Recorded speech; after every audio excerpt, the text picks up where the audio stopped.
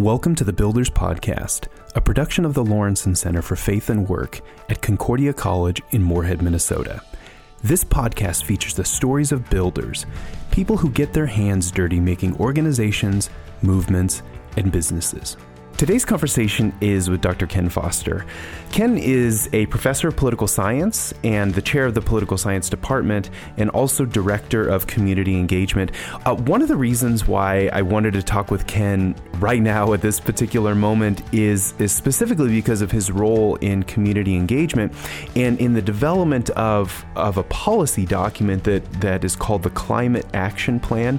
Ken is one of those rare academics who is not only kind of a master of his own discipline within political science and the study of policy and environmentalism and Chinese politics in particular, but he's also a masterful practitioner of policy making and of leadership here at the institution. And I have, as I've gotten to know Ken over my short time here, and as I've watched him lead the Climate Action Plan process, was just deeply impressed with his ability to build not just the process, but also to build consensus and to build an argument and a case for why this is important. And the Climate Action Plan is live now. It can be found on the Concordia website, and I'll just name three things, three commitments that it names that I think are really important, and that will kind of frame the conversation. The first commitment is reducing carbon emissions in order to become 100% carbon neutral by 2050. The second is working with partners to improve community resilience in the face of climate change impacts. And the third is ensuring that all students acquire knowledge and skills needed to act on climate issues. Now, there's a particular word in here that I want to lift up, and it's the word resilience. It's a very deliberately chosen word, and one that shows up quite a bit in the document itself. And it's a robust term. It's one that includes a lot of different factors that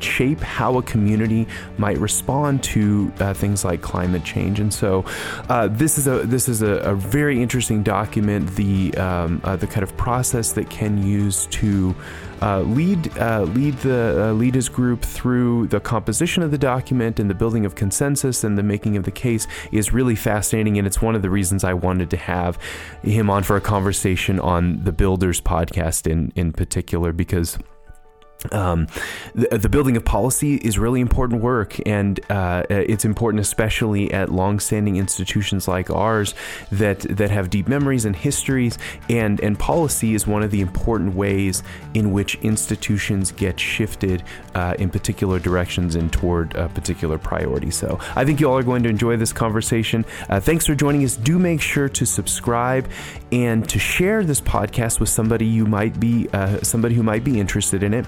I would also encourage you to sign up for the Lawrenson Center's podcast newsletter. Sign up for both the podcast, and then once you do that, go to the website lawrensoncenter.com and sign up for the newsletter. The newsletter is going to contain information about future events.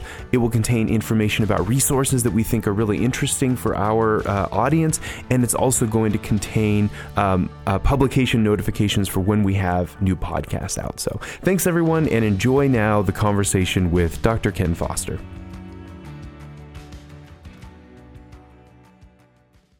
Professor Ken Foster, welcome to the conversation. Glad to be here, Michael. Me too. Glad to be with you. And we're going to talk today about the Climate Action Plan. And the reason that's important for this podcast is called Builders. And so we try to, feature stories of people who have been building things, institutions or organizations, sometimes businesses. And we just try to dig into that process of building, hopefully gain insights from it, and then just get a sense for you of why you think it's important to do. Because the work that the Climate Action Plan, the work of the Climate Action Plan is actually very, very important, I think. And I think you feel that pretty deeply too. Yeah, that's right. Yeah. Talk a bit about your history with the Climate Action Plan and why you initially took on that work. Yeah, so I've been chairing the President's Sustainability Council here at Concordia for over 10 years. And so early on, there was a lot of focus on work that we could do at Concordia, just locally, to try to raise the visibility of sustainability initiatives. And then students, at various times would campaign and would ask the president, you need to sign something to say you're going to take action on climate change. And so around 2016, 2017, President Kraft, after conversations, had said that he was ready to make a commitment for the college to take action on climate change. And so there's a national, really international commitment that colleges and universities can sign. So his decision to say that this may be the right time to do that opened the door for us to start moving on it. Yeah, and talk about those early days of the process of just kind of as you thought through how to do this in a way that would be kind of maximally impactful. What was kind of going through your mind? What were you trying to do in designing it the way that you did? Yeah, well, one of the things initially was that we didn't want, there to be just a climate action plan decision that was made and then no one on campus really knew about it. Yeah. And then it being put together without people really knowing about it. Because at different universities and colleges, it'll be done in different ways. So one of the things, we'd had a long time to think about it. So one of the things when President Kraft and I, and the President's Sustainability Council decided, okay, we're going to move forward with this, President Kraft actually made a very smart decision to say, I'm going to sign it, but not for another 4 months, because I'd like you to take these 4 months to reach out across campus to different units, to students, to faculty, to staff, to let them know what this climate commitment, the thing we signed is called the Integrative Climate Commitment, to let people know what this was all about and to get their input on it. And so that, I think, was very effective in giving us further information about what people were looking for, how they understood this, but also to, when it was actually signed then in a public ceremony, most everyone on campus knew that it was going to happen and were excited about it. Yeah. So Ken, you and I come from a different generation than our students do. And it feels to me like our students approach this topic of climate maybe even differently than you and I have in our past, or than we were taught to do so. Like when I was younger in high school, the key terms were like environmentalism. Or in that time, it was the ozone layer, right? We were concerned about the CFCs and the ozone layer and all of that. And just the conversation has changed. What have you learned from our young people about how to engage this topic around climate? Yeah, with climate, I think the big thing that stood out to me is the importance of justice. Yeah. And so the climate justice frame has much more important than, again, in the old days, right, it was environmentalism, and climate change came on the agenda, and it was put in this environmentalism box. And so I guess in answer to your question, two things. One is that students think about it in terms of justice often. But then the other thing is that they see it as being an issue that transcends kind of the narrow, environmental or conservation goals, which is true. I mean, one of the tragedies that happened was that climate change got put into the environmental issue box. Yeah. When it's not, it's a civilizational issue and it affects everything. And so students tend to naturally see that. And that's I think why, acting on climate and making climate change an issue for the college is a good thing, because it draws more people in, because people know that it's not just about saving a bird or a whale or something. It's about our civilization, how we relate to nature, to non-human species, and it's about justice fundamentally. One of the really important terms in the CAP, the Climate Action Plan, is the word resiliency. Mm-hmm. And I think that term captures some of what you're saying right now about a more kind of robust, holistic vision of climate. Talk about that term and why it's important for the document. Yeah, that was when we signed the climate commitment. The introduction of resiliency was a new thing and it reflects a change in the national conversation and research around this. It used to be, we think about acting on climate changes to reduce carbon emissions, greenhouse gas emissions, and then also you need to adapt. And so there was the mitigation of emissions, and there was adaptation to the changes that are coming, even if we are fairly successful. Out of that grew a more holistic approach, which is the concept of resilience. And resilience is about making the organization or the community better able to adapt, but also move forward with strength through the changes that are coming. And so, when people think about resilience, often it's about bouncing back from problems. Right. But really the way we need to see it is that being resilient means you get the qualities that you need, whether it's an individual or an organization or a system. You get the qualities you need so that when challenges come, when uncertainties come, when shocks come, you're able to absorb those and to move forward, to adapt, but also to be resourceful, to bring the strengths of all people to bear as you move forward to address that challenge. So for the climate action plan, the concept that we use is community resilience. It's not about individual resilience. It's about working as a community to make sure that we have the qualities that will enable us to be resilient in the future. I think part of really good kind of policy making and maybe just sort of advocacy in general is crafting the narrative in such a way that the maximum number of people can see themselves in it, or at least see their perceived self-interest in it. And that's where I think the resiliency piece is really important, because it's one thing to talk about climate change in terms of just carbon emissions. That's, I think, in some ways immediately polarizing, where it creates a sort of defensiveness, right. I think, in for some people. But to talk about resiliency, there are many more on-ramps to my mind in that narrative than there are in just let's do carbon reduction. Yeah, that's right. And so that's where, President Kraft and I, as we were, with advice from the Sustainability Council, we were thinking about how do we move forward with this resilience part. And we both agreed, let's try to go big with it. Let's not just do something in the college. And so that's where we made the decision to reach out to partners in this community of Moorhead and to create a resilience task force.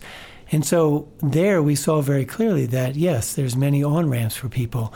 We had initially 5 working groups with different areas. So someone who's interested in storm drain issues and flooding, they can see themselves. Someone who's interested in anti-racist movements, they can see themselves, because we need to have an equitable community. Yeah. Those who are really interested in, pollinators and the importance to safeguard our ecosystem, they can see themselves there too. So that is one of the beautiful things about the resilience frame.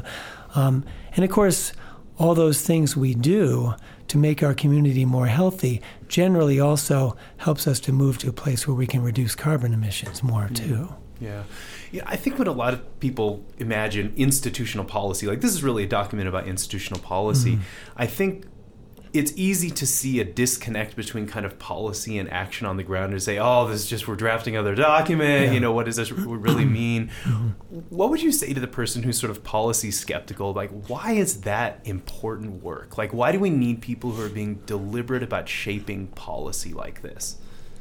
Well, as a political scientist, so you think about this professionally. Nothing actually happens without policy, so that's the thing that people don't realize. I mean, I co-teach a social activism class, and everyone thinks just going and protesting will make change happen, but no, it opens the door for policy change.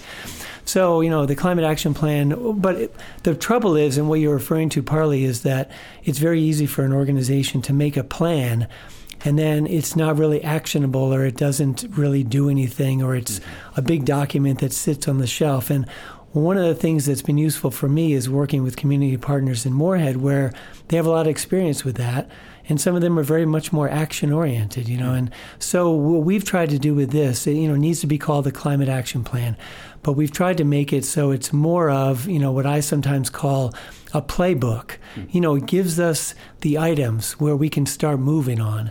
And it's designed to be a living document so that, yes, it's, we're going to achieve carbon neutrality by 2050 or something, but the real important thing is the next 3 years.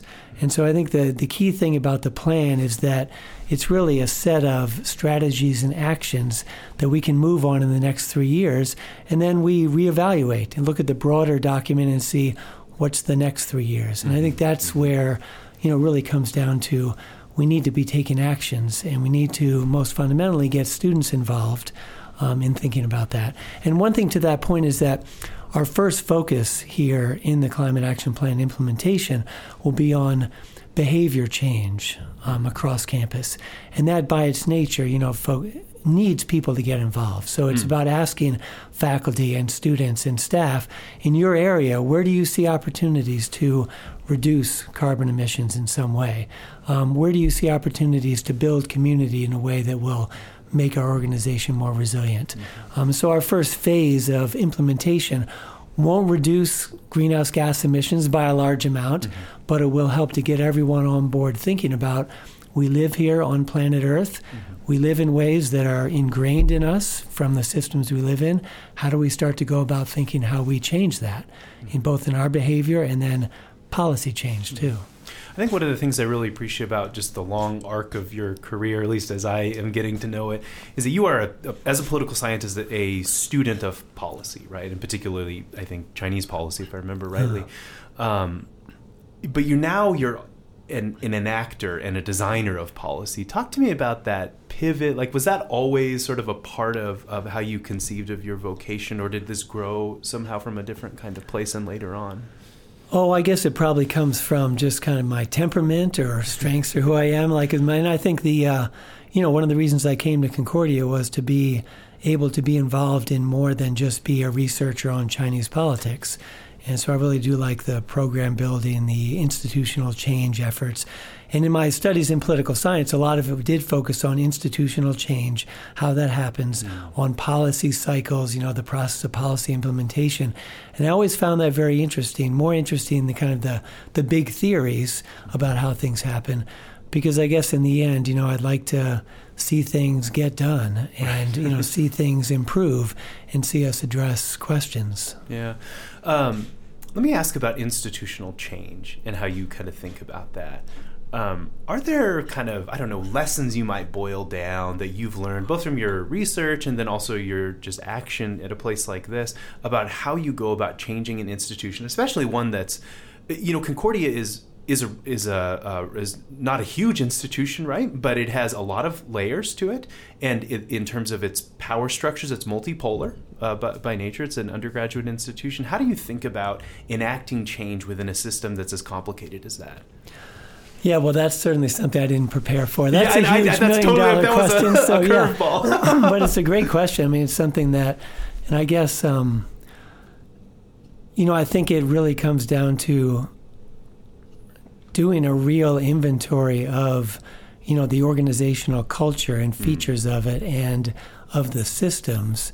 And I don't mean a lengthy 2-year study where you pay $1 million to some consultant, but I think, at a place like Concordia, people know, what are the aspects of the culture that are in existence and how do the systems work. And then not being afraid to do some changes and to be forthright about what are aspects of the way we generally do things or behave or speak that holds us back from new things. One of the, a more broader answer is, introducing, because policy change or change in institutions is difficult. And, one key thing is that you can't just set out to change an institution and have that unfold as a linear process. So I guess one of the broader things would be drawn from my study of China, and speaking Chinese and all that, things are not linear. Yeah. And so introducing a new element to a system or a new dynamic and seeing how that unfolds and seeing kind of there's circularity that occurs, there's a spiraling that occurs, and being comfortable with that ambiguity and that uncertainty as you do that. And that, I think, is one of the things that holds back organizations from change, is people want to know what's the outcome going to be. Before the process is before enacted. They even do it, or they set out to achieve something specific, and then when it becomes difficult to achieve it, you do something that makes it seem like you achieve it instead of actually achieving, or you pull back from it. Whereas the culture needs to be more dynamic focused. I mean, it's about resiliency too. I mean, it's about, you can't know how everything's going to unfold. We need to introduce some sort of sparks or changes that are going to change the dynamic and set some new process in motion. Yeah, you can. So for a place like Concordia or institutions and organizations, there's a lot of hierarchy involved. And so doing things that maybe decrease the level of hierarchical control is a way to introduce a new element that people are scared of, because what if someone does something illegal, or what if something, but that's kind of an example that hierarchy is a core value and thing at Concordia. It's not the only one, and there's things that push against that as well. But challenging that in some meaningful ways would be one way to kind of see what you might be able to do to change the institution. Yeah, I mean, part of what I hear you saying is that we need to be maybe a little bit more open to experimentation within complex systems, in part because you just can't always map out on the whiteboard how one action is going to impact a really complex ecosystem like this one. So there has to be this kind of openness to that dynamism. Yeah. But that really cuts hard against the way in which academics are trained, right? Like we want to work these theories out, and we want to sort of have predetermined outcomes before we maybe enact them. But what you're saying, I hear, is sometimes we have to let go a little bit of that. Yeah. No, that's a great point, the experimentation. And again, probably some of it comes from my study of China, that the Chinese Communist Party, whether it's done bad things, it's done good things, but it is probably the most, amazing political party we've ever seen. It's come through so many disasters, most of its own making, to continue to be extremely strong, to be liked by vast majority of its people. And it does this through experimentation. The secret of the Chinese Communist Party is that it has as a core value experimentation. Try things out. And so in the end, it always gets presented that the leadership decided on this new policy and we're rolling it out. But what actually happened was there was little experiments that occurred across the country, and they kind of gained all this intelligence and see what works, what doesn't, and then they kind of roll it out. And then on the ground, people manipulate it and do what they want, And so it's more comfort with, ironically, more comfort with a little bit of chaos going on, as long as they retain overall control. So I think that's definitely true, that experimentation is something that, is really helpful. Yeah. Well, just as kind of a final question, I want to know, Ken, why is the climate action plan and just that whole push toward more resilient, sustainable future, why is that important to you? Well, I guess in the it comes down to, for me, to be honest, that I've always had a love for those non-human species, both sentient and otherwise, that share the planet with us.